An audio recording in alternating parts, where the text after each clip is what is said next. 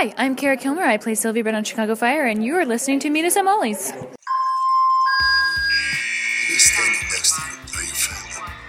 And to me, there's nothing more important. Not gonna be all sunshine and roses, but I can promise it's gonna be a hell of a ride.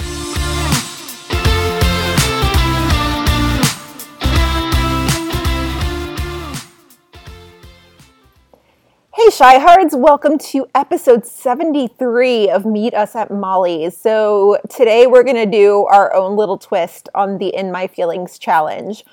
Only we're not dancing or anything. We're just going to sit here and cry because we're going to talk about Chicago Fire season 3, episode 1, entitled Always. We did PD 301, so it felt only right that we do Fire 301, right? Yeah. And we just like to torture ourselves. We really like to torture ourselves. We just do. So, as always, before we jump into our feels, we are going to jump into the news. And since we took last week off, we've got a good amount of it. So, the first bit of news we've got is another syndication deal for Chicago PD, which is awesome. This time it's from ION. Now, I know ION because they usually air all the Canadian shows that don't get aired in the US, and they're always on late at night when you can't sleep. I don't know if you have ION, Bryna, or if you know kind of what it is. I've heard of it, but couldn't tell you if I have it or if I've ever had it or anything. See, I know of ION because back in the day, they used to show my Canadian Cop show. Yes, your beloved Canadian Cop show. I will get you to watch it at some point. It will happen. Melanie's watching it right now. I know. I saw that. So it'll happen at some point so that when I say, oh, my Canadian Cop show, you'll be like, oh, I know that show. It's actually very good. Whatever. They're showing Rookie Blue now, and that's going to be my next binge. I know I'll flip through channels sometimes, and Rookie Blue will be on, and I'm like, I keep hearing that I need to watch the show. Yeah. So then I will have 2 Canadian Cop shows and not just one. Yeah, then you can't call it the Canadian Cop show anymore. You'll have to actually differentiate. I'll be like my first Canadian Cop show and then my second Canadian Cop show. Because that's not going to get confusing. Not at all, no. And Rookie Blue has Anna from Fire. And then I've seen, I think it was in the Shyhards group. I mean, I feel like everyone's made an appearance. I think they were saying, somebody posted a picture that Monica Raymond made an appearance once. On Rookie Blue? I think so. I think that was in the Shyhards group today or yesterday or something. Interesting. Because I almost sent it to Rachel, but Rachel doesn't watch Fire in a season and a half, so I didn't feel like it would have, I don't feel like she would have cared. No, Rachel's our friend from Talk Nerdy with us, who we are determined to get on the show at some point. So yeah, ION has the syndication rights to PD, which is awesome. Maybe we'll actually see PD on the network, because I know I'll be flipping channels sometimes, and I'll be like, ooh, USA, and they won't have PD. It's always SVU. I'm like, do you even have the rights, bro? But I digress. So we also got some casting news. Bryna, why don't you take us through who's coming to Fire? Yeah, so we've got a couple new Fire castings. So first up, we've got Annie, oh god, I'm going to butcher this last name.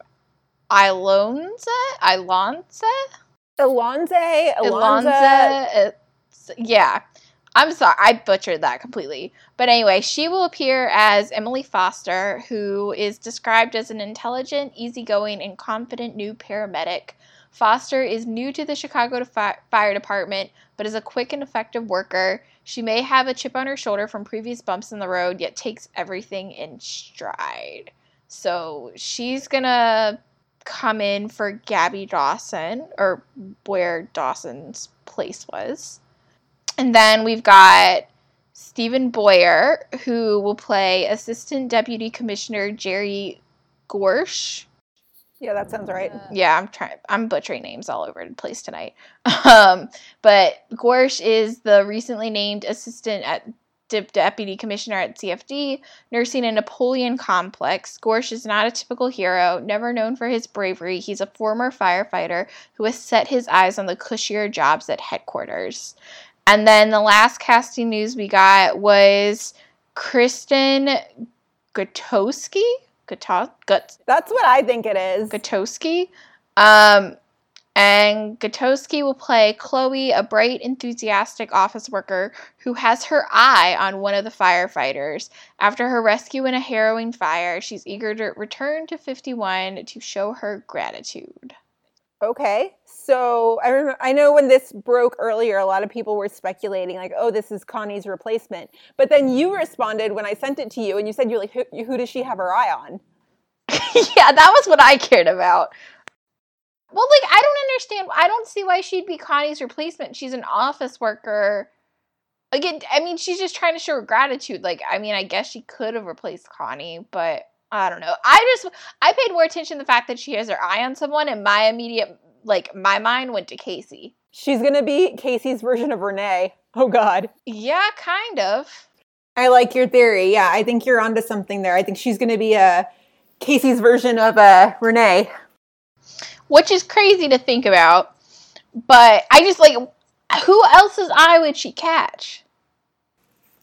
It's a good question. They're not going to throw a wrench into Stellaride already, I don't think. Or at least not that kind of wrench. I've been thinking about what crazy obstacles are going to face the Stellarides this season. And, I mean, I feel like nothing's ever really off the table.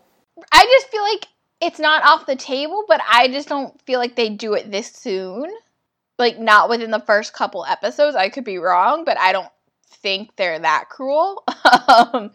I feel like Derek just kind of likes to watch different couples suffer. I don't know. But then I'm thinking about it. So say it's not Stellaride. Like, say Stellaride is off the table for right now. Who else is single? Joe? That's all we got. Joe and Casey are the only two single people in the department. I mean, granted, it doesn't have to be someone single. Just because she has her eye on them doesn't mean they have their eye on her. But I feel like it would make most sense if it was someone who's single. And I just feel like Casey makes the most sense, but I could be wrong. Oh, man, the fans are going to hate her. If that's the case, but yeah, they're going to hate her. They're going to hate her worse than Cordova. I was going to say, yeah, if that's the case, that I feel like she will be the most hated character in Fire history. That's a great point. Yeah, she will. Yeah, that'll be crazy. And that says a lot. Been some characters. I'm excited to see Annie playing Emily. I think a lot of people are going to view her as Dawson's replacement, which, I mean, she kind of is, but, I mean, but that's not all, I don't think, I mean, I guess she is, technically, but still. I don't feel like that's the way people should view it. I agree with you. Let's put it this way. She's Dawson's replacement, but she is not Monica's replacement. That's a good way to put it. Yeah. Like, she is technically Dawson's replacement. Dawson is leaving on her hiatus or whatever they're going to say she went on. She is Dawson's replacement, but Annie is not replacing Monica. I had a really funny thought about the whole Gabby situation the other day. Yes. I was just playing, like, the what if game. So what if she didn't go to Puerto Rico, but she instead started working for the private Ambo company? And so she's still in Chicago, but we just don't see her. I feel like, I mean, I guess it's technically an option, but then why would they bring up Puerto Rico? Maybe just an option. I don't know. But, oh, man. That way, like, Casey's still, like, happily married. I don't know. I was just playing the what if game. I don't think they're gonna still be happily married. There's no way. That, like, breaks my heart. Yeah. But I'm also excited. I'm excited for Stephen Boyer, too, because he's on Trial and Error, and he's really funny on Trial and Error. So, that's a funny show if you've never seen it. It's funny. Yeah, I've heard that's supposed to be pretty funny. Wasn't Kristen Chenoweth at ATX, like, promoting it this year? Yeah, because she's the character they focus on for season 2. Because, like, season 1 is of one story focused on a different character, John Lithgow, and then they focus on Kristen Chenoweth's character this season. It's funny. Cool. Yeah, maybe I will check that out. But I don't know. It's easy. I see the character description for Stephen Boyer's character, and I kind of grimace a little bit. Have you ever met a guy with a Napoleon complex? Yes, I think so. I'm thinking. Maybe? I had one as a boss, and it was awful. Yeah. Yeah, I'm not excited for his character. I'm excited to see what he does with his character. Because I like him. But I feel like, I mean, like, deputy commissioner, so that means what? He's going to be working with our buddy, fuck, why can't I not think of his name? Grissom. Grissom? Yeah. That's my guess. I feel like anybody in the Ivory Tower is, like, never good news. Oh, yeah, for sure. Especially because, Never, like, ever good. he's a firefighter, or a former firefighter, who has his eyes on the cushier job, so you know Herman's going to hate him, because... Herman's gonna hate him. Bowden's gonna hate him. Yeah. But Herman especially. For sure. So, I don't know. Lots of new faces. It'll be an interesting season for sure. And that shit's on fire. Yeah. Do you want to take us through the PD casting news, or you want me to? I got it. Yeah, so we also got PD casting news, because we just, yeah. So PD... This was a TV line item. PD had cast Rob Morrow for a guest star in season 6, episode 3, titled Bad Boys. We already have a episode title too. So Rob Morrow's character is a rich liberal entrepreneur. His character's name is Evan Gilchrist, and he's an outspoken critic of the police department who is forced to call CPD for help when his teenage daughter goes missing.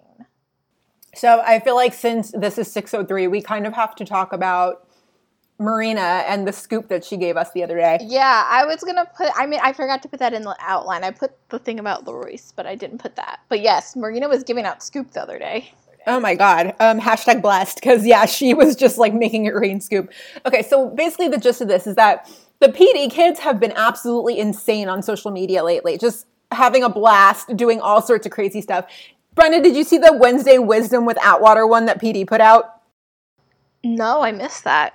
It's basically just Leroy like reciting Luther Vandross lyrics. It's just they're insane. They're so funny though. So I guess in 603 there's going to be a point where Halstead and Burgess go undercover, but at some point they're going to have like they're not going to have a baby, but they're going to have like a fake baby in this undercover stint that they're doing. And so I had tweeted and I was like, oh my God, like I have a million questions about this, like, but not really related to the golf gear that Jesse was like smuggling in the stroller. Cause of course, like Jesse's gonna Jesse. But Marina just happened to reply and Marina was like, I will answer one question. Go. And I think it was Jocelyn, one of our listeners, Jocelyn, and she asked if Burzek is going to get back together this season. Marina's response was, oh, just you wait. And then she hashtagged it 603. So Marina just kind of casually, dropping bombs on the fandom and then running. Okay, but then, so putting this together with another piece that Marina also dropped. Yeah. There was another video from Instagram stories and stuff of Patty and LaRoyce with these dummies that were dressed just like them. So obviously, of course, they're supposed to be their characters. And so someone asked in a different tweet or whatever, someone asked Marina, like, what the dummies were supposed to be for, like, why dummies instead of extras and whatever. And she said there's some kind of car crash that literally goes, like, the car's going so fast and has such an impact, like, they can't use humans. They had to use dummies. So then we were texting about it, and I texted you. I said, what if that crash has something to do with Burzek, whether obviously good or bad, but hopefully that, as much as I don't want to see Adam get hurt, but like, what if Adam gets hurt and that pushes Burzek back together?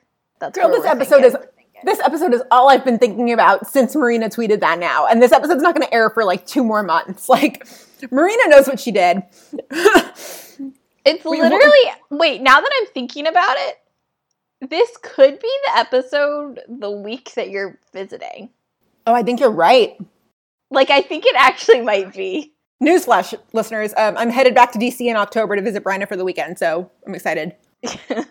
Yeah. But anyway, it's literally 2.5, 3 months away at this point, and we already have the name, the guest star, the possible plot points. Like, we got everything with this 603, but we don't know anything else about season 6.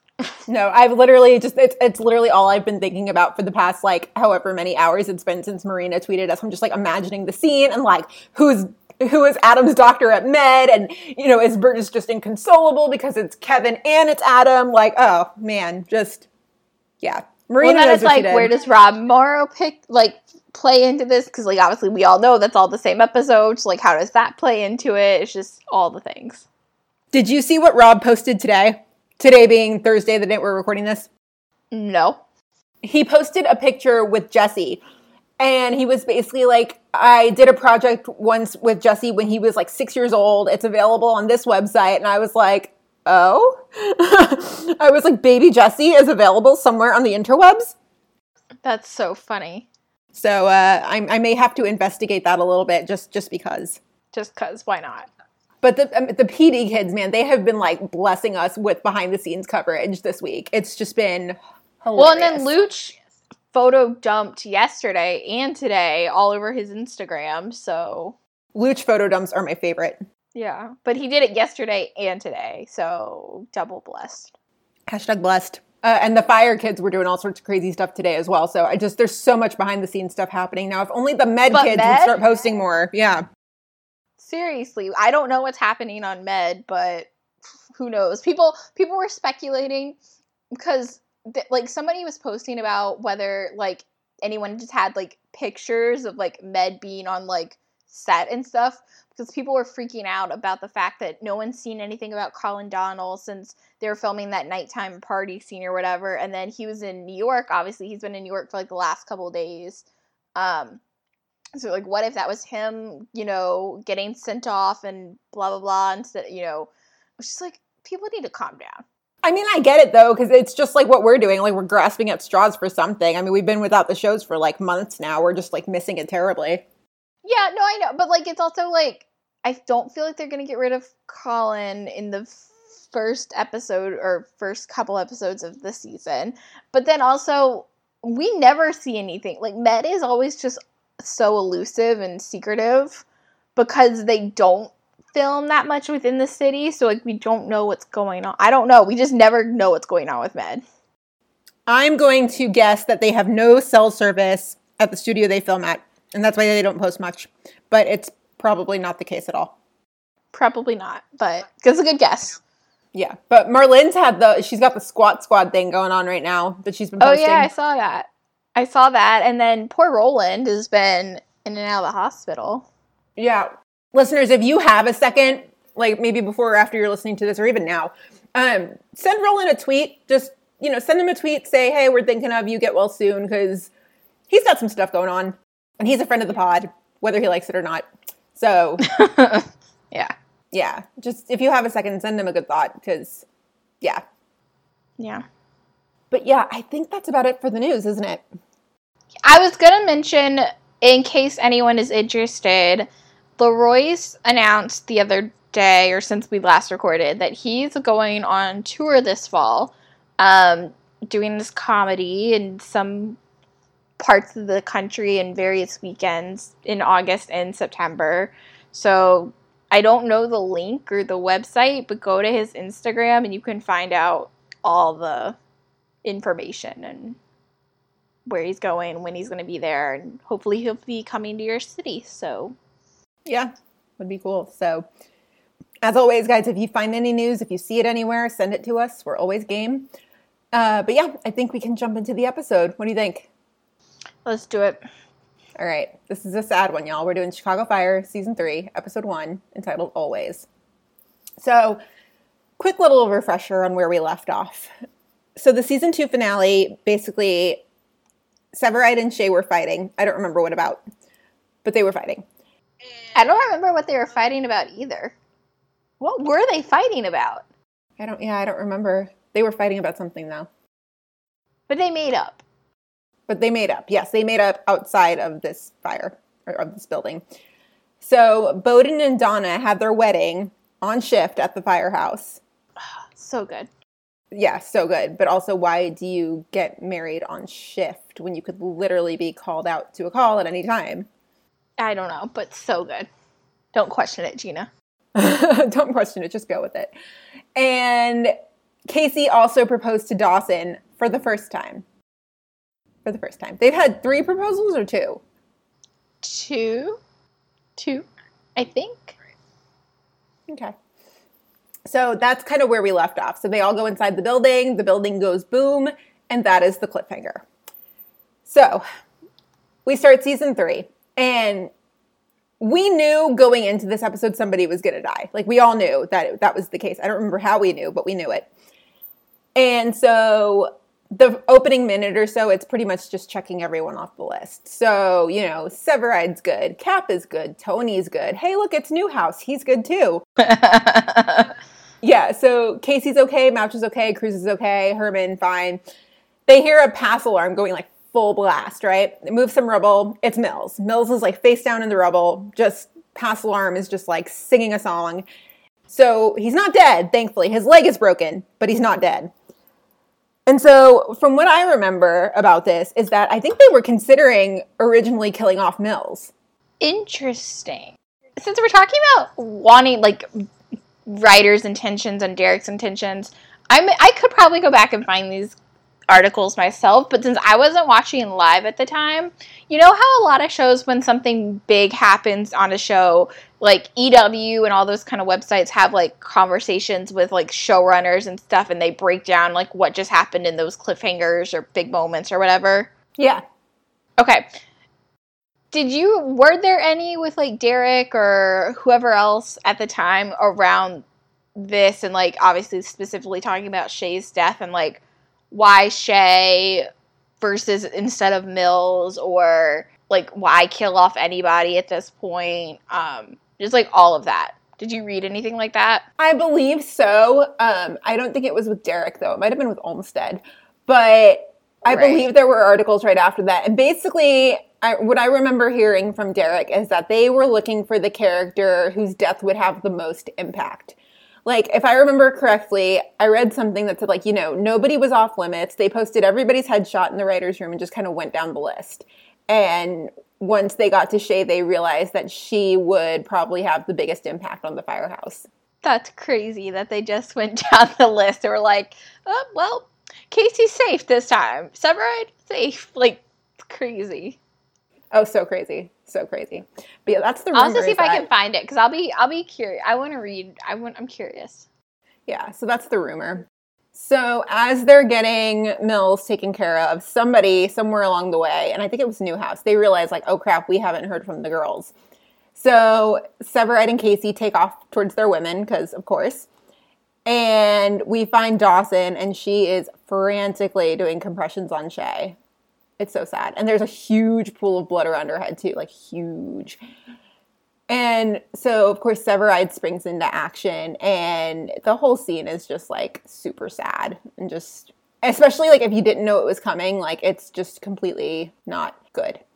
But, yeah. And so, like, Severide and Dawson switch off. And then, of course, like, Severide's in such disbelief. Like, as he's doing compression, he just keeps saying, he's like, no, no, no, no, no. It's just, like, totally fine. Not heartbreaking at all. Yeah.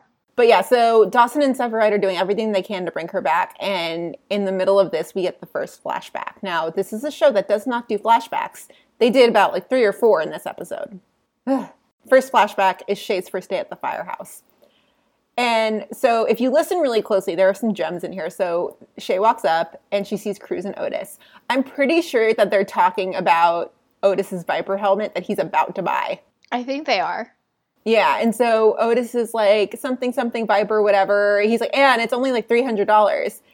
And Cruz is like, you're insane. Like, what are you doing? So that's pretty cute. And then, yeah, Otis yells to Darden to go get Gabby. So Darden's here. That's great.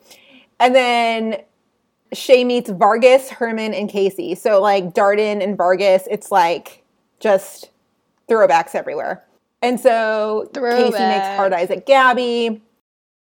Oh, such throwback. Yes, such throwbacks. Yeah, so Casey makes hard eyes at Gabby, and as Shay and Gabby are walking away, Shay's like, so you and Casey? And she's like, no, like, God, no. And Shay's like, well, what? Like, you should be. So I guess Shay is like the OG Dawsey shipper. Yeah, hasn't she always been the OG Dawsey shipper?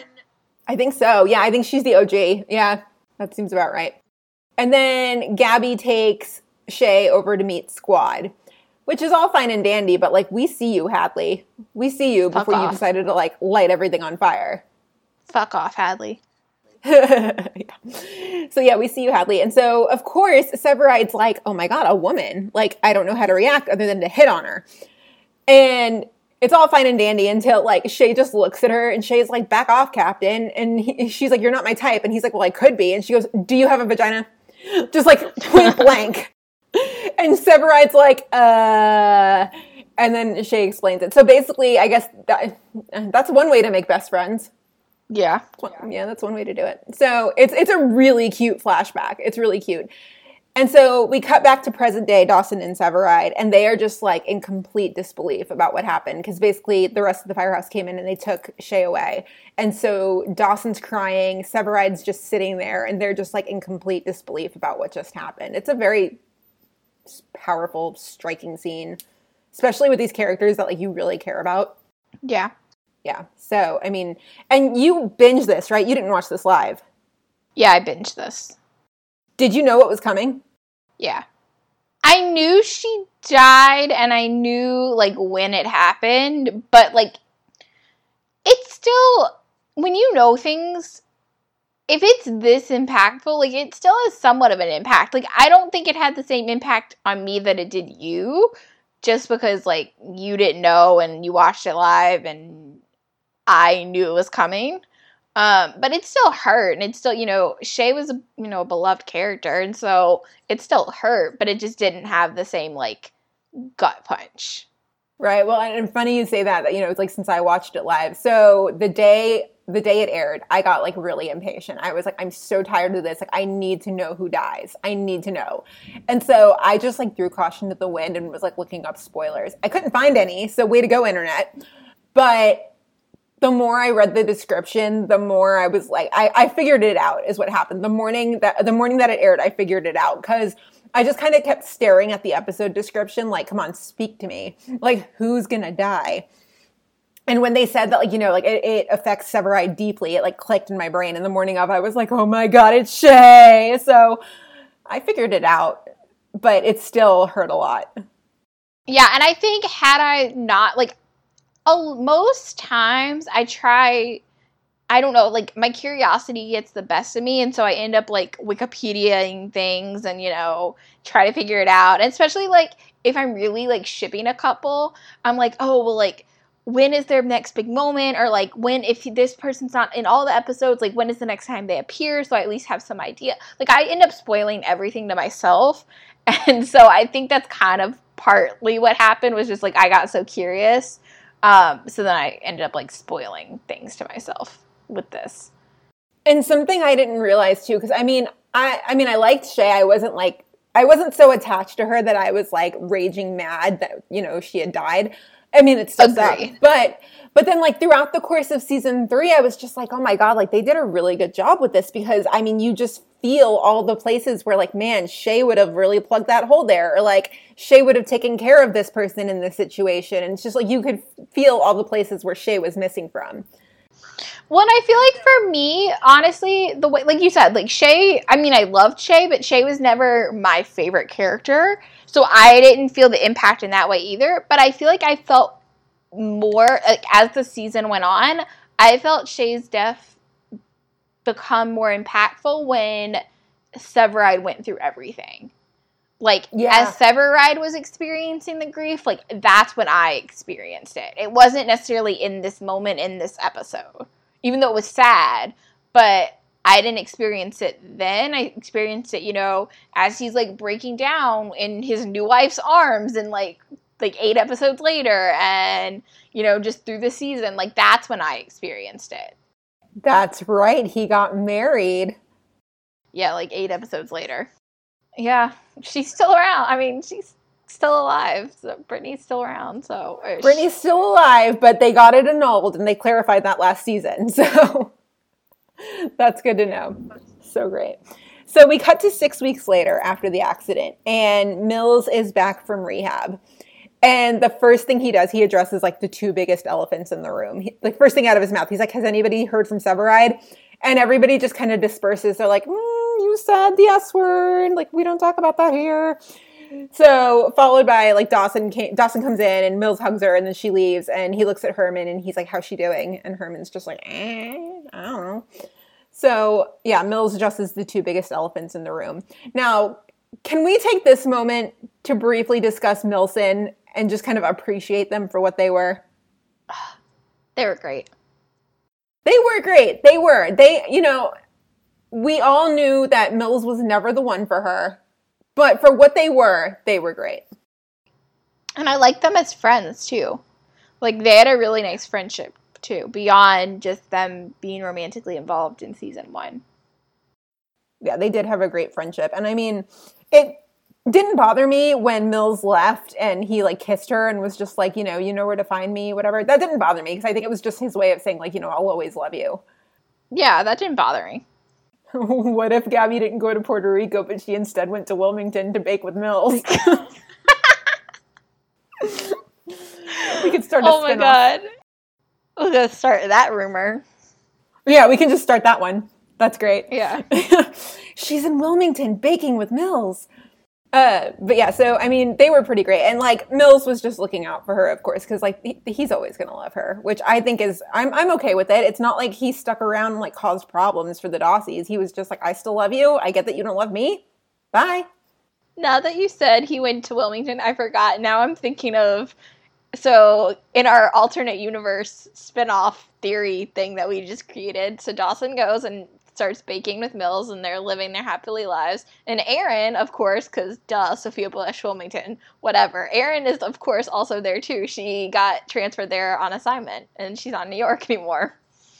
They're all just hanging out. Perfect. And now they're all just hanging out in North Carolina. Oh, that's perfect. That's perfect. My two of my friends, we kind of like we created like an AU just like happy place in our heads, and we're like Nadia's not dead. She and Mills ran off and got married, and now they bake together in North Carolina, and it's wonderful. Like, just a little AU happy place in our heads. Yeah, exactly. Oh man, yeah. And so, Milson, they were good for what they were. They were definitely good. Also, Miss Ortho expert over here, 6 weeks of rehab and Mills is like A-okay. Is that even remotely realistic? No. I didn't think so. No. Not, I mean, I guess it also depends on, like, what part of the leg he broke, but, like, yeah, no. I mean, again, I guess it all depends on the severity and what part of the leg, but especially if he broke his femur and they had to put a rod in that, no way. It's better than Severide's, like, major shoulder surgery that he recovered from in 4 weeks. Yeah, or Otis getting shot in the spine. Hey, I mean, I gotta give them credit for that, though, because, like, they did drag it out. I mean, not as long as probably should have, but TV time and real life time are, like, two different things. I know. They dragged it out more than I thought they would initially, but if we're trying to be, like, super realistic, I think I also just know too much about medicine that I'm like, nope, okay. Well, we're TV doctors, remember? We know what we're talking about. Sorta. Not really, but, yeah. So I was like, 6 weeks is a little quick, but I'm not complaining because I do love Mills, so it's all good. Yeah. It's all good. So we cut inside, and Dawson is staring at a plaque on the wall honoring Shay. So that's kind of our confirmation of like, yes, she's dead. She's not going to pop out from behind a wall somewhere and be like, I'm okay. She's gone. It's sad. Yeah, because we never saw her at Lakeshore or anything. It was just like they took her off and that was it. And that was it. Yeah. So sad. But and on the plaque too, it has like the date that, she quote unquote died, which is really just the date the episode aired. But it was 4 years ago. Isn't that crazy? It doesn't feel like 4 years ago for me because for me it was really 2. But yeah. Yeah, that's true. But yeah, it was 2014. I'm like, dang, that was 4 years ago. Holy crap. Yeah, and so yeah, that's crazy. Dawson stares at the plaque, and then she goes to the common room for coffee. And this is where we meet Sylvie for the first time. I forgot this is where we meet Sylvie. Like, oh, Sylvie. Okay, so what was your initial impression of Brett? Oh, it's hard to think. I mean, like in the moment, I liked her. And you can definitely tell, like, you can see the sweet, innocent side of her start to, form. But so much of this episode isn't really about her that it's kind of hard to be like, oh, I mean, like, I liked her. I didn't have a reason not to like her. But I think it's really kind of a little bit later in season 3 where you, like, start to see her get a little bit of her backbone and her spunk and, like, her determination that kind of, to me, defines Brett today. I mean, alongside with her, like, goody two-shoes, for lack of a better term. But, I mean, I liked her.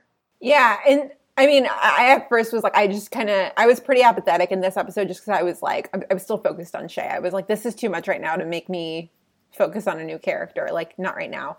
But, you know, they did try to work in little tidbits about her in this episode, but it just got overshadowed by the whole Shay thing and her death and everything. It was just kind of like, hang on, I'll get to know her in subsequent episodes. I almost feel like that worked in their favor because they had to go ahead and introduce someone because they needed someone to replace Shay on Ambo. But they weren't trying to force Brett down our throats yet with being like, hey, look at Brett. This is this new character. You're going to love her, blah, blah, blah, blah, blah. You know, like, they didn't try to do that. And I think it worked. I think almost her being overshadowed worked in their favor. Yeah, that's a good point. That is a good point. And yeah, and they didn't shove her down our throats. Like, they totally could have, but they didn't. So, yeah, that's true. It's a good point. So, we're kind of dividing this by storyline. So, we're skipping around a little bit here. Just, like, bear with us. But Casey gets in trouble for throwing a water bottle at Welch, but he, like, totally deserved it. We'll talk about that later. But Bowden gets mad at him, and Bowden's like, I've got one lieutenant AWOL, and I've got the other one who, like, can't control his temper. And I'm just like, yes, Bowden, water is wet. Like, since when did angry Casey surprise you? But Casey just kind of knows Bowden so well that he's like, okay, Chief, like, I understand. I will go find Kelly. We then jump to the third flashback, and I skipped over the second one just because the second one is just like Dawson and Shay like fist bumping. Nothing. So the third one is basically what happened inside the building before the explosion. Ugh. Okay. So they get called inside the building. And this is also when Dawson's about to, like, she just finished the academy, right? And she's about to come into a new firehouse as the candidate. Yeah, she's about to go to Welch's firehouse. Yeah, I completely forgot about that until I rewatched the episode. I was like, oh man, like Firefighter Gabby was such a long time ago. Well, and I was thinking about it too. Like, yes, I forgot that, like, at this moment, that's what she was transitioning to. She was transitioning into, like, another firehouse. But as I was thinking about it in the context of Shay's death, it wasn't that many episodes before this. I mean, before, like, the end of season 2, beginning to season 3. Where she had also experienced Jones killing herself. Yes. So, like, you had Jones killing herself, and then, like, only a couple episodes later, then Shay dies. And it's just like, geez. Wasn't Daryl the same season as that, too? Wasn't Daryl season 2? Yeah, Daryl's early season 2. Yeah, so Dawson's been through a bit, for sure. Yeah. So, yeah, Dawson and Shay get called inside the building. And so since Dawson's about to leave, this is pretty much like supposedly her, like one of her last shifts.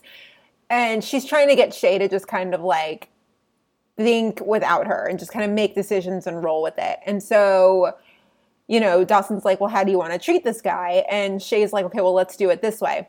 So they switch places.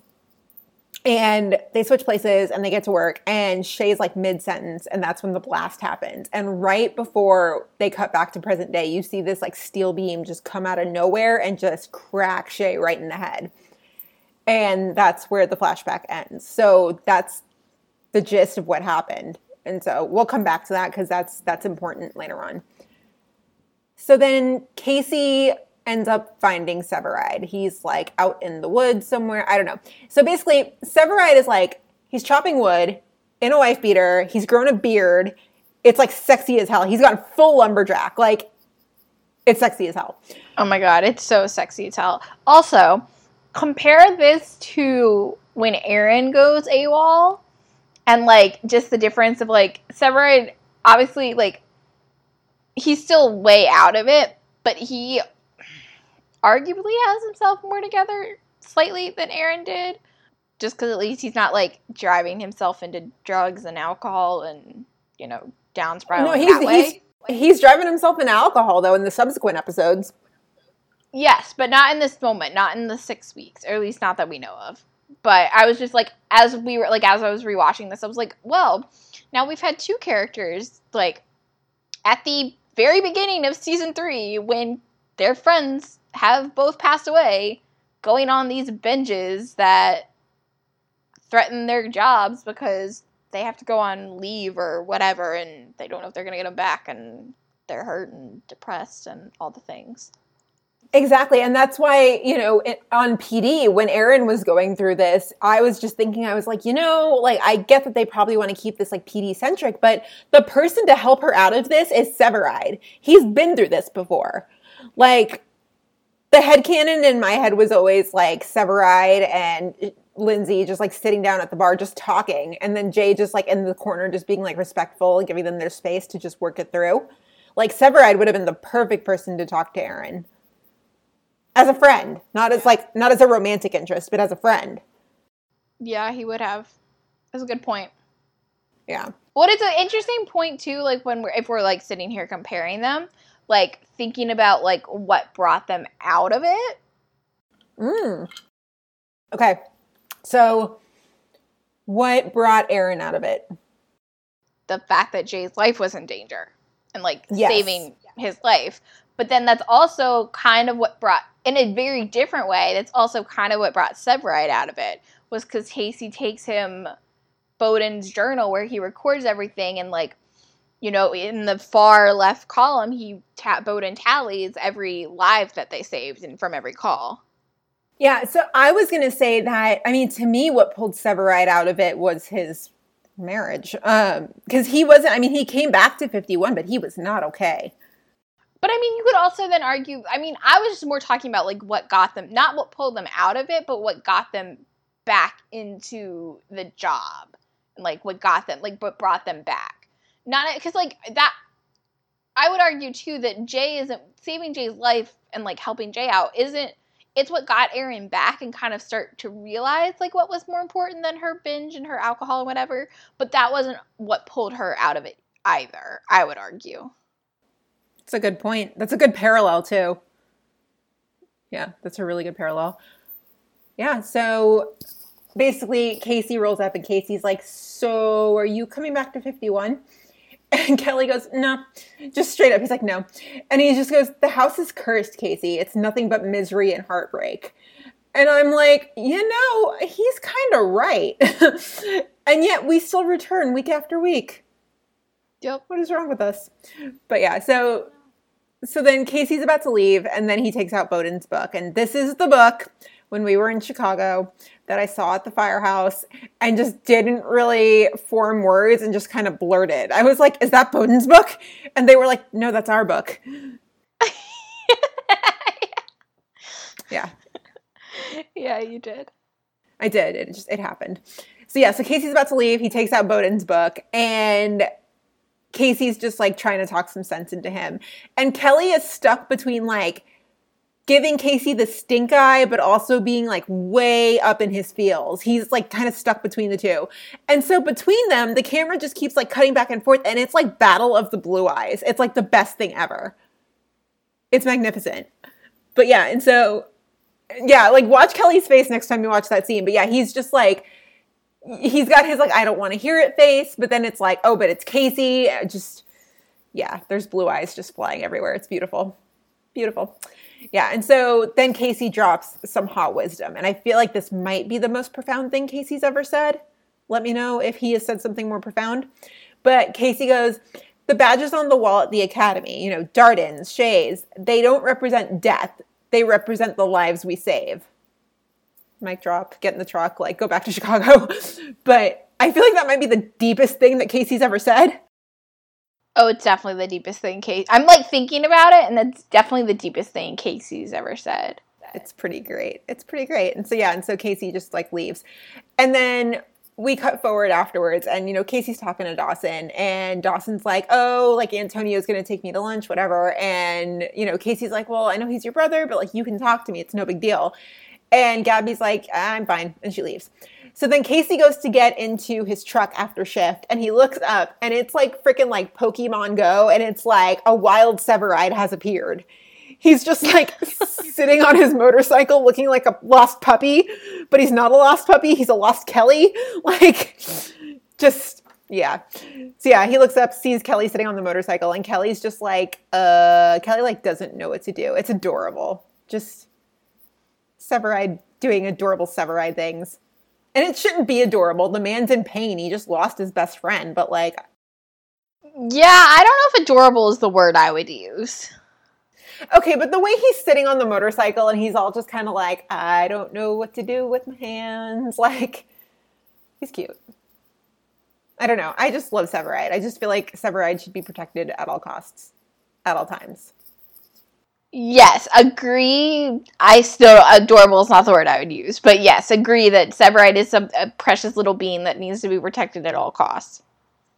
Yeah, I'm nodding like the listeners can see me. But yes, I agree with that.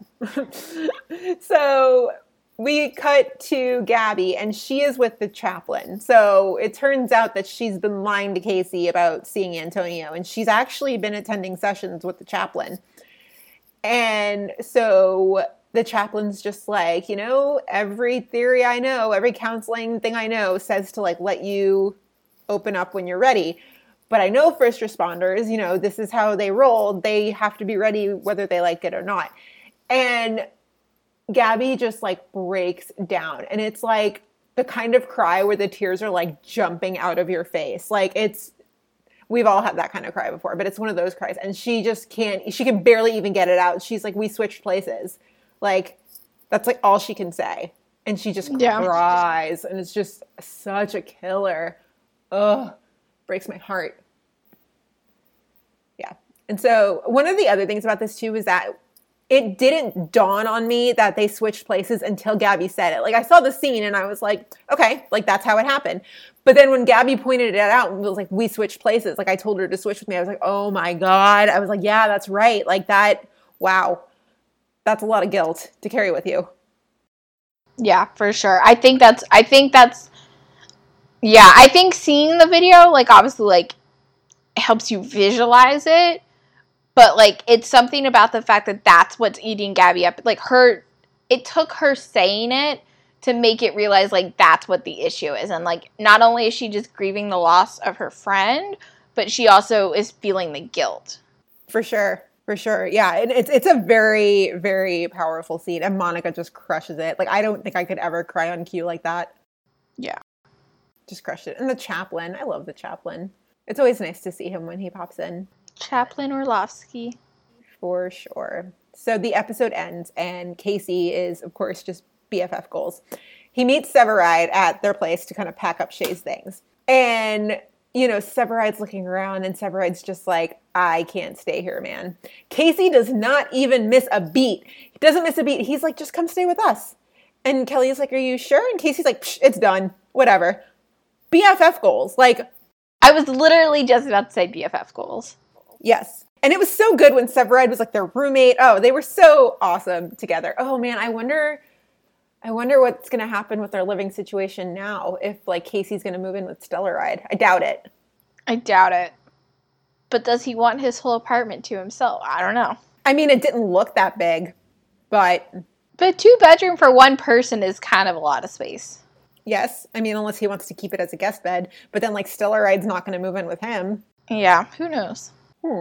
Severide is technically going to have an extra bedroom now, presuming that he and Stellar are sleeping together, which, like, presuming, that's ridiculous. Of course they are. But Stella doesn't live with Severide. Oh, shit, you're right. She's got to move back in with him, though, right? I don't know. She made such a big deal about moving out. So maybe Severide does move in with Casey. Oh, I'm so here for that. I'm so here for that. Or vice versa, whichever one we want to happen. Yeah, for sure. Either one. I'm so okay with Severide and Casey being bros and roommates again. Oh, I'm so okay with it. Oh my God, on a Crotus level? Oh my God. Savasi, like, with pulling, like, Crotus antics and just, oh my God. And, like, Crotus being like, can they, like, get it together? What is happening right now? Oh, I'm so here for that. So good.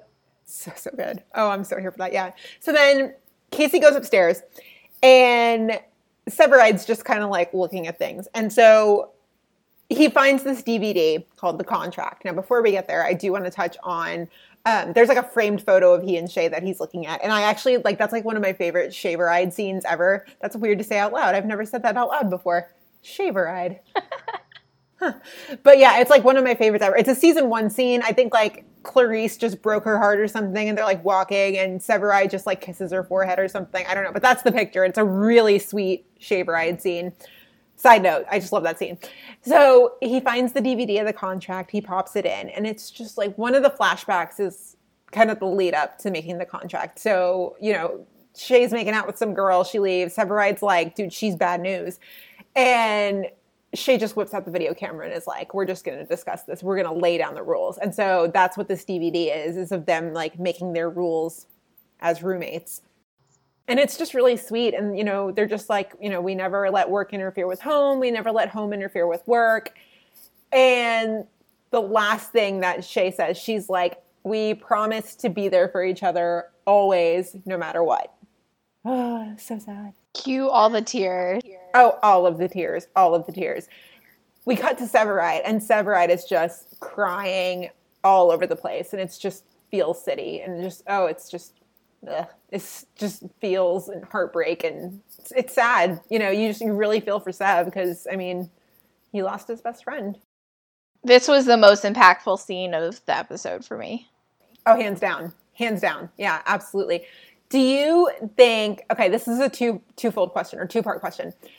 Do you think that Severide has fully told Stella about Shay yet? Fully, no. Okay, because then my next question was going to be, do you think that he has shown Stella the contract yet? No. Would he ever? No. Because I don't think that's, I mean, it's important to him,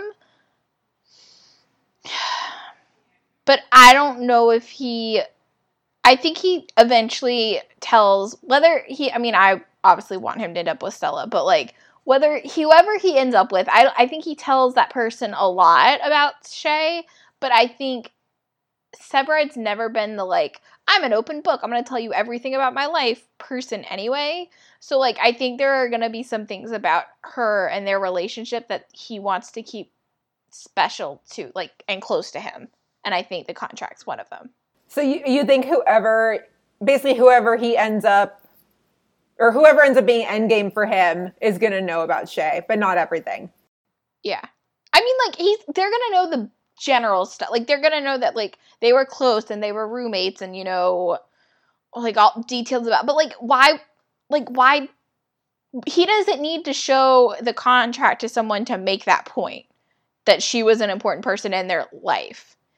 And I think it was never supposed to be shown to anybody, so why, I don't see that being necessary. That's a good point. Yeah, and you're right that it does come down to, you know, different people. Like, I know for me, I share a lot with, you know, with Charlie too. I'm just like, you know, this is a part of me that, you know, you should like, no, this is cool. This is what, you know, was going on in my life at this point, like years ago, whatever. And so I'll share those things, but Kelly is not an open book person. You're right. It just kind of comes down to like the different people. Well, and I don't even think it's that. I just think, like, that was, I mean, the contract is such a important point. Like, it is just such, I mean, it's literally the foundation of their friendship. But, like, at the same time, it's something that's so sacred. So, like, I think there's other ways to get across to whoever Kelly ends up with that, like, the foundation of their relationship without showing them the contract. Because the contract is so sacred.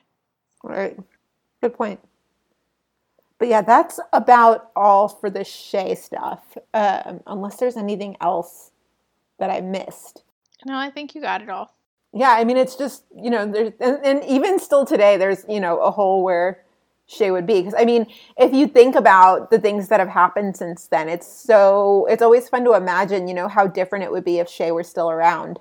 Yeah, and I think they've done, in terms, I mean, because we talk about, you know, sometimes the inconsistencies, but them acknowledging Shay, and especially even, like, when they don't talk about it, but with the dedication on the side of the ambo, the fact that it's always there, and the fact that you can see the plaque always hanging on the wall, like, she's still there. And I think that the fact that that's always been consistent is something that I really appreciate. You know what wouldn't have happened if Shay were still around?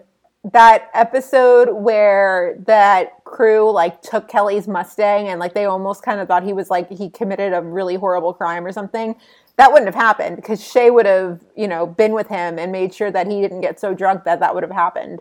Oh, the PD crossover from last year or yeah, 26 season 5 and season 4. Yeah, that's one thing I can for sure think of that wouldn't have happened. Yeah, when they mistake him for murder. Yeah. And he spends like a week in jail. Yeah, I've never gone back to watch that. I mean, I have just since the move, just as background noise. And then, of course, like background noise turns into like 8 episodes later of sitting on the couch being like, I really need to do something with my life. But Yep. Yeah. Oh, poor Kelly. Man, I really hope they take it easy on him this season. God, I hope so. But I also really should not have just said that. yeah, you just jinxed it. I put it out into the universe. Oh, Taylor Kinney, I'm so sorry. Yeah, you're giving Derek ideas. Yeah, so let's move on before I give him more ideas. And he's just like sitting behind his desk like, mwah, maniacal laugh. Okay, so we've got a couple of other things to talk about here. So there's a little bit of Dawsey action. Not a ton, teeny tiny bit. Brian, are you willing to take us through kind of like the rest of the outline? Yeah. So in terms of the Dawsey stuff, like you said, there's just really one scene. Basically, it's like halfway through the episode, and Gabby's, you know, still trying to process just as everyone is, and she knocks on Casey's office door, and she basically just like blurts it out. She's like, "Ask me again," and Casey's like, "What?" Like, I mean, he knows what she's talking about, but he's like, "What? Like, what?" And she's like, "The answer is yes. Like, it's always yes." And he's like, "I know that. Like, I know that your answer is yes. Like, that's not the point of proposing." He's like, "I want to do it right. Like, I promise I'm going to do it right." And then they exchange I love yous, and yeah. I mean, it's cute. Yeah. But I mean, I think like you said, like the bigger point is never that, like, it was never about, like, with Dawsey, it was never about the proposal. It was about, like, actually finally committing and, you know, getting married. Like, they really could have even done without a proposal and, like, just a la Kelly, like, eloped, and everyone been like, "Oh, yeah, totally." Everybody except for the fans of the show, we'd be like, "No, we want a fucking wedding." Like, well, I mean, like, eloped isn't, like, got a wedding. Like, skip the proposal part. yeah. Because for them, it was, like, they already, like, they danced around each other so much that, like, I didn't need to see them get engaged. Like, I just needed to see them, like, actually make the commitment, whether it was getting married or whatever. Like, I just needed to see them, like, actually make the commitment to each other. Only for her to walk out on the marriage. I'm not mad. Yeah. Not mad. The more I think about it, the more I'm, like, quietly, like, seething about it. And it wasn't until I listened to the shipping room and our friends over there got caught up, you know, hi Tamar, hi Christine. And Tamar phrased it that way. Tamar was like, Gabby literally walked out on her marriage. And I was like, oh my God, Tamar is dead on. And it just, it's something that, like, I think about it and it just makes me. Is that what inspired your text rant the other day with our other friend Ashley? Like, when you were just like, I was just thinking about this and blah, blah, blah, blah, blah. Like, you went on this whole rant. Like, it spawned that whole discussion with her. Okay, well, okay, so Ashley, this is Ashley from Telltale, one of our good friends. She said the word, okay? She said, like, the magic word. She said Linstead. Oh, yeah, that's what inspired it. That's what it is. Never mind. I was wrong. I am programmed the minute I hear Linstead to be like, she ghosted him, she left him on the bridge. And so we went through that whole, you know, thing. And Ashley was like, I know, like, let it out, it's okay. And Bryna was like, not again. But then it kind of segued into Dawsey. And then I was like, the more I think about it, she walked out on him. It's just not right. Oh, yeah, that was a whole, I remember I put my phone in, like, you guys were texting. I literally walked, like, I was at, like, CVS or something. So I, like, walked back. And literally within, like, the 5-10 minutes, I, like, walked back and, like, didn't look at my phone. It was just like, you have, like, 30 new messages. And I was just like, oh, geez. Yeah. you know, but just, you know, I'm going to have a lot of Dossie feels in season 7. I feel like or not even Dossie feels, just Dossie rage. Yeah, not even necessarily feels, just rage. Yeah, so that's the only Dossie scene. And then we just have these kind of little, like, bullet point things that we have to bring up because they play into other storylines later on, or they're storylines, but not really. So we have, like we mentioned, so Gabby was supposed to transition into her role as a firefighter in, I don't remember what house number it is, but in a different house with Welch, Lieutenant Welch, who makes appearances throughout a couple different seasons. He's always a thorn in Casey's side, and he's just kind of an asshole. And so there's a couple different scenes. I always want to think this is the scene where, you know, I think it's like only a couple episodes after this, the scene where they end up start racing and then it causes the crash and someone from Welch's company gets hurt and they blame it on Joe and that whole storyline. That's only like 3 episodes after this. I always think that happens in this episode, though. So when they're at the gas station and they're, like, gassing up and they get the call and they're like, we're going to race. And I'm always like, wait, this isn't the crash. And then I'm like, they get there and I'm like, okay, this isn't the crash episode. I always think about that one, though, because I remember that, like, the back of my hand. But this one, I always forget that they also race in this one, too. I really hope that is an unrealistic part of, you know, firefighting, that, like, they don't actually race each other to the scene. I don't know, just that they were getting gas and then, like, Casey was, like, first one to the scenes in charge, and then they were like, oh, shit. Yeah. Yeah, but I always get that mixed up with, like, happening in this episode. But, I mean, it really is just setting up Welch as, like, an antagonist for that moment, that plot line. So, like, there's really nothing, like, crazy that happens with Welch in this episode, except for the fact that he, like, still thinks less of Gabby for the fact that she's a woman and still wants to kind of belittle her every chance he gets, and Casey isn't having any of that shit. So what does he say? He says something, like, really dickish to Casey. He really it's more the way he says it. He says something along the lines of, like, tell Gabby I said hi, or something like that. Like, it literally, it's not even, like, it's belittling her without actually calling her names. Something like that. If I remember correctly, he, like, looks at one of his guys and he's like, hey, like, so-and-so, are you sleeping with Casey, so I have to be nice to you too? Oh, yeah, he does say that. And that's when Casey, like, throws the water bottle and it's like, well, fuck you too. Yeah, I forgot about that. Yeah, Welch is a dick. Yeah, basically the summary is Welch is a dick. So that was the Welch stuff. And then there's, like, a little Mouch and Bowden storyline going on. So basically, Mouch has invited Bowden and Donna to dinner with he and Platt, because he and Platt are still very new, and, yeah. So, but Bowden's not feeling very social, but Donna tells him it's important to re-engage and, you know, be social and whatever. And so they end up at this dinner, and, you know, Mouch beforehand had been Mouch and was like, you know, I want to go, like, what is the phrase he uses that basically is like to go Dutch on the bell. That's what I thought.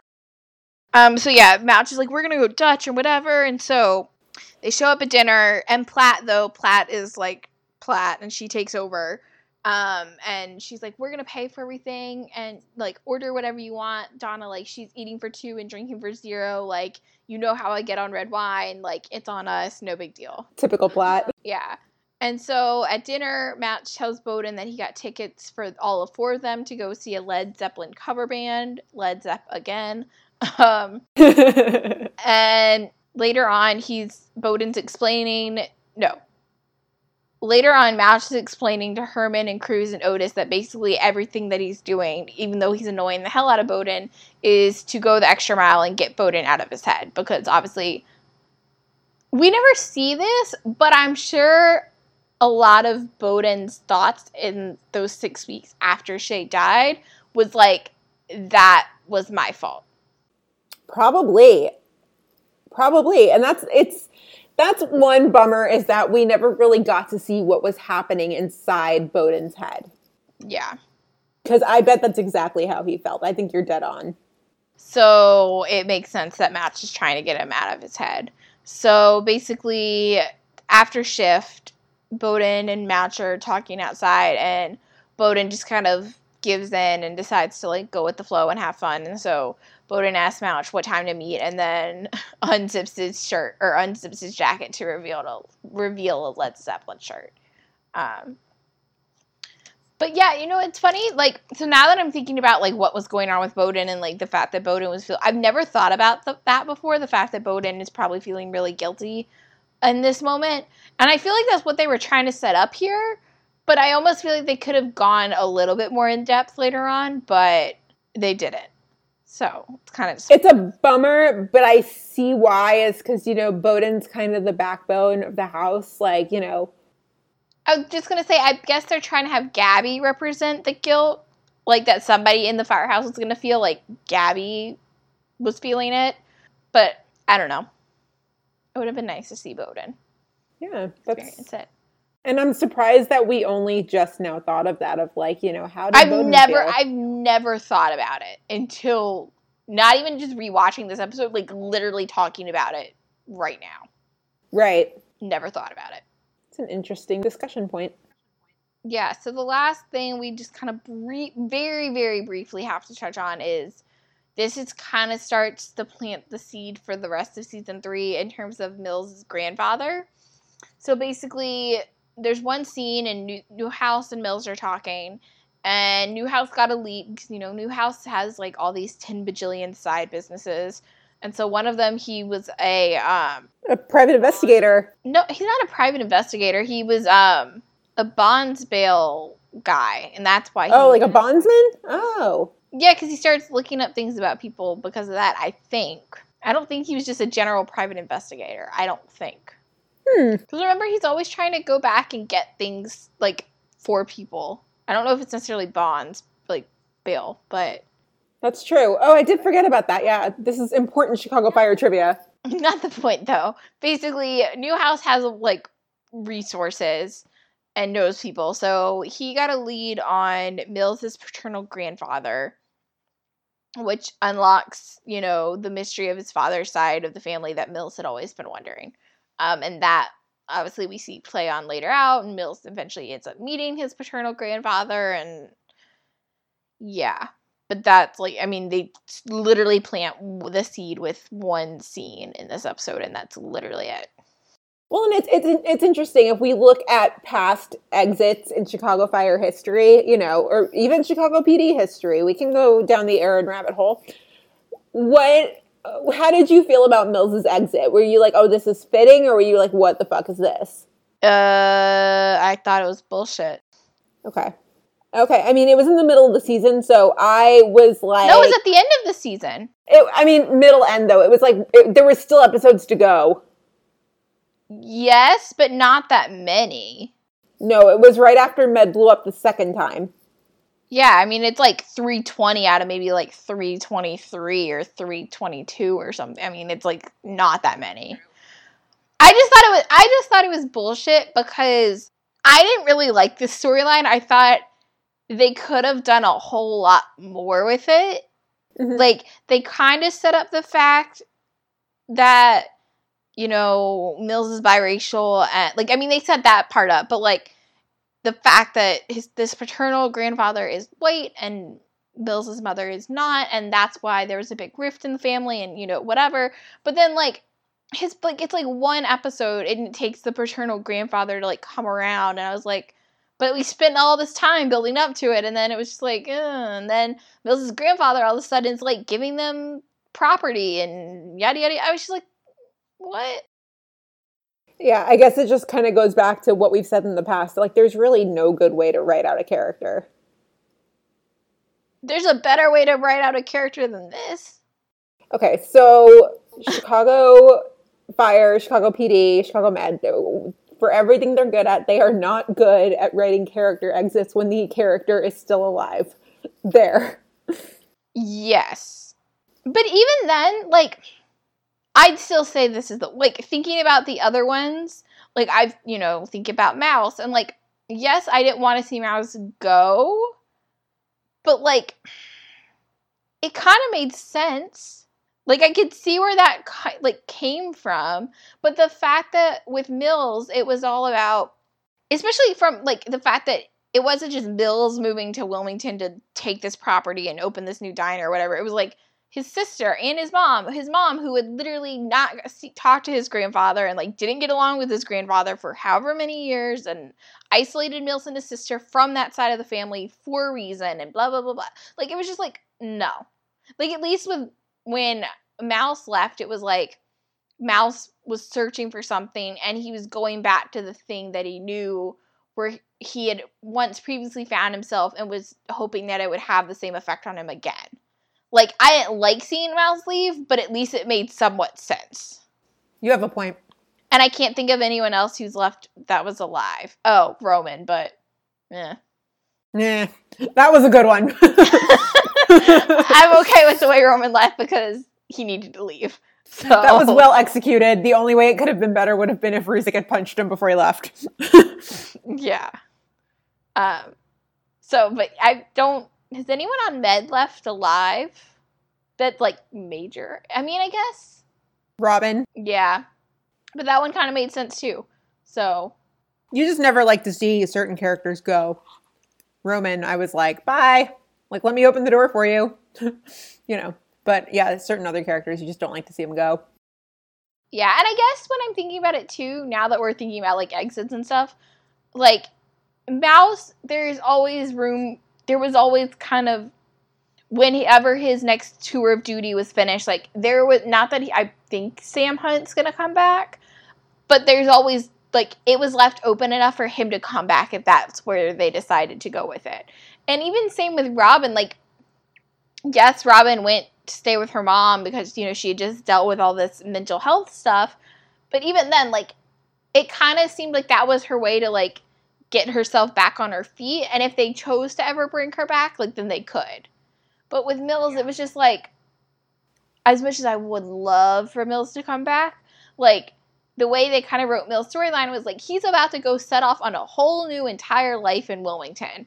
Like, one that they probably will never bring him back to Chicago to explore his old life again.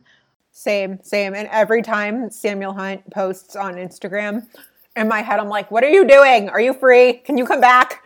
Yeah, like, Charlie Burnett's not on Valor anymore. Valor does not exist. So... Yeah. I'm always like, Sam, Jay misses you. Yeah, seriously. Come back. Come back now. Oh, man. Yeah, so, I mean, it's just interesting. I remember, when Mills left, I was like, what? Like, no. But I wasn't too busted up about it. But, you know, if they wanted to bring him back, I would be okay with it. I think I was not as busted up about it because they hadn't really given him anything throughout season 3. I think if, not saying that, like you said, if they had talked about Mills being the one that had died at the end of season 2, I would have been, like, raging. Mm-hmm. Yeah, I get that. I don't know. It's just interesting because now that I think back on it, I'm like, well, wait, they planted the seed with the grandfather in 301. So, like, did they kind of have an idea that he was going to exit, like, the whole season long? I don't know. I don't know. It's a mystery. It's interesting to think about, though, that, like, was this just always supposed to be a storyline, and then kind of the way they finished it was once they learned Charlie wasn't going to come back to the show, or was it they, like you said, they had always planned for Mills to exit the way he did? And it wasn't because Charlie decided to leave. It was just because that was the way they wanted the story to go. Yeah, it's a mystery. One of my least favorite things is when a character exits a show and the reason for it is like the writers are like, well, we just didn't have anything left for him to do. I'm like, life does not work that way. That's how they came to kill Marissa off the OC. There's like, there just wasn't anything left for her to do. I'm like, she's 18. There's so much left for her to do. Yeah, crazy. Maybe one day Peter Mills will return. Even if it was for a flashback. Not that they really do flashbacks besides this. We haven't had any set of flashback episodes, but still. Yeah, this is the only episode, I think, in Fire history that we've ever had a flashback. Aren't there more flashbacks, like, in these next couple of episodes? Or am I thinking they were all in this episode? They're all in this episode because basically when Med blows up for the second time and Kelly's under, he sees Shay, but it's not like a flashback. It's like footage from throughout like the years. Okay. Yeah. Ooh, can we talk about one of the calls? Because one of these calls was a crazy one. Yeah. Okay, so not the first call where Welch is involved, but the second call. Okay, so this is the call with the overturned car on the fire hydrant, like going straight through it. I don't know if that rings a bell. But basically the husband's okay, but the wife is like drowning. They like have a car accident and she's drowning. It's bananas. Yeah. Oh, it's crazy. It's so crazy. And that's another one that I'm just like, my first thought, I was like, how does that happen? And then my second thought was like, Derek must have just been sitting around one day and been like, we need a fire hydrant and a car. He was probably like, oh, that happened in Indonesia. I'm going to steal it and put it happen in Chicago. Like, I can't wait until he tweets you a link of like where he got that idea from. Oh, that's going to be funny. Yeah, it was another one of those like, how does that happen moments. But yeah, the fire hydrant just going straight through the window. And then like, and then this is where like, you know, the medical show part of me kicks in. And by medical show part of me, I mean, like, I just yell at things. And so, like, the fire hydrant's going through the window or whatever, and then they overturn, they flip the car off the hydrant with everybody still inside. I'm like, isn't that gonna, like, exacerbate, like, any injuries these people have? Isn't that, like, not a good thing to do? But it's just my thoughts. I forgot about that. Yeah. Somebody who is in no way, shape, or form in the medical profession, who just watches a lot of TV. But it was a cool call. I don't know. I was just like, ooh. And then like they were, I guess like the camera angles were pretty cool too, because it was like the rain, but it wasn't the rain. It was just the water from the hydrant. And like, I don't know. I thought that was a pretty cool rescue. Something I want, whenever we get the chance, if we get the chance to talk to Dr. Mike, one of the things I want to ask him is about his knowledge of like, because obviously he's a doctor, but that I would assume, I don't know his medical background, but I would assume would be more in like a hospital setting.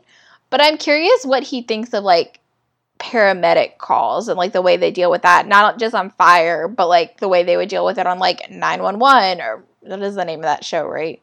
Yes. The one with 911. Like the way they deal with that, and like what he would think about the way like paramedics, like the way paramedics are depicted on television and like the medicine behind that part of it. Yeah, that's a really good question for him. And I really like his insight. Like if listeners, if you don't know what we're talking about, I mean, we'll post the link, but Dr. Mike, he's a doctor in New York. He has a YouTube channel. He started doing this series where he reacts to medical shows, basically. I mean, he's an actual doctor, so he just kind of reacts and is like, well, that's real, that's not real, that's ridiculous. He did an episode of Chicago Med, and that's kind of how he got introduced to the fandom. And they're really good, though. Like, if there's any other medical show that you've seen, he does the pilot episode of House, Code Black, The Resident, Grey's Anatomy.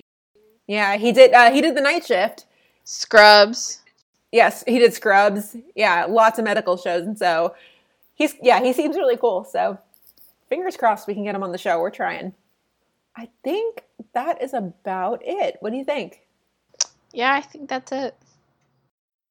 So, yeah, 301 is it's a doozy. 301s of both shows have been a doozy. Med had like a relatively tame 301, so that's good. I like, though, that there's parallels between Fire's 301 and PD's 301. Like, I wouldn't have necessarily thought about it that way. Like, the fact that someone died at the end of season 2, like, it affected a main character. That main character spirals a little bit. There's just so many parallels to it that I don't honestly think I put together before recording this. Parallels are always fun. Yeah. Yeah, that's true. So, as always, listeners, you know where to find us. We are all over social media. Facebook, Twitter, Instagram, Tumblr. It's Meet Us at Molly's right across the board.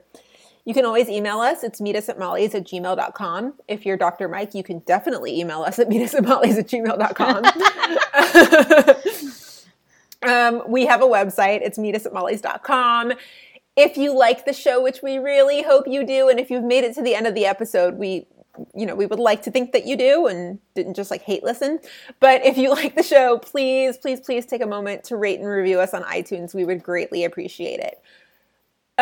We will be back with a new episode next week. I think we're tentatively looking at another Fire episode.